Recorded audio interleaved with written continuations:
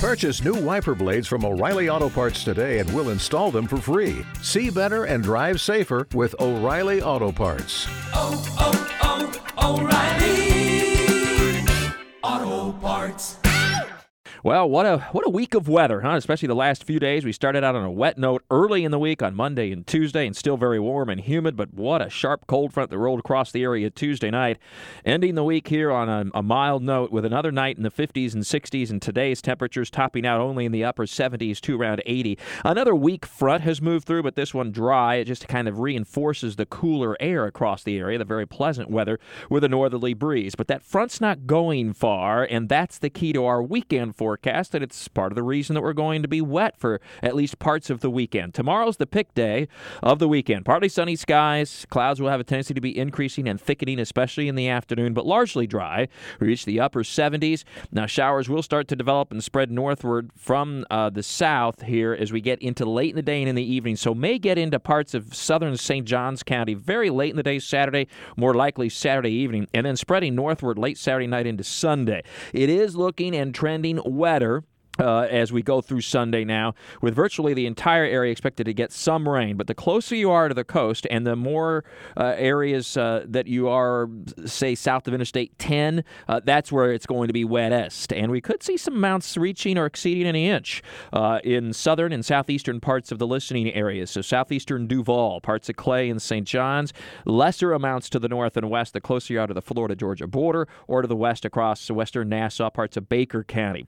And then as we get into early next week, what's left of this system kind of breaks down and moves away, so we start to see drier skies again early next week. An isolated or widely scattered shower will still be possible, and the temperatures start to warm a little, getting back to above 80 degrees as we get into the early part of the week, and probably back into the mid-80s by the middle of next week. In the tropics, we continue to track a couple of tropical waves, twin tropical waves, as I like to call them, one in the western Caribbean. I think it gets interfered with by land interaction with the Yucatan Peninsula. If it doesn't, it will intensify faster and be more significant over the weekend than what I'm expecting into early next week.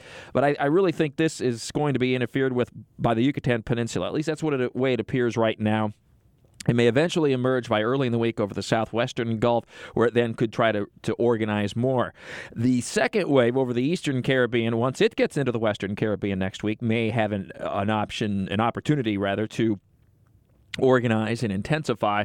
And then there's actually a pretty strong wave over the eastern Atlantic that's headed westbound, too. So we've got the action picking up as expected now as we see conditions overall become more favorable after sort of a resting phase, if you will, over the last 10 to 12 days or so over the Atlantic basin. Hurricane season not done yet.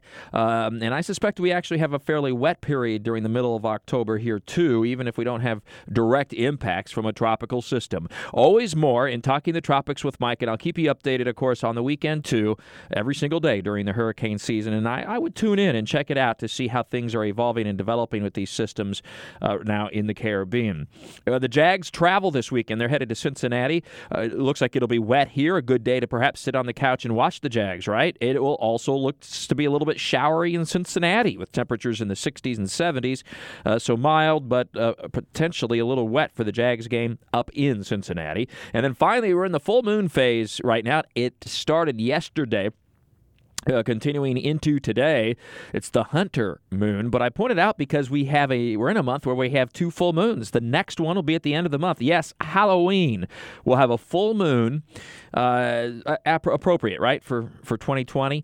That doesn't happen real often, so it's termed once in a blue moon. It happens about every 2.5 to 3 years, so it's not rare, but not real frequent either.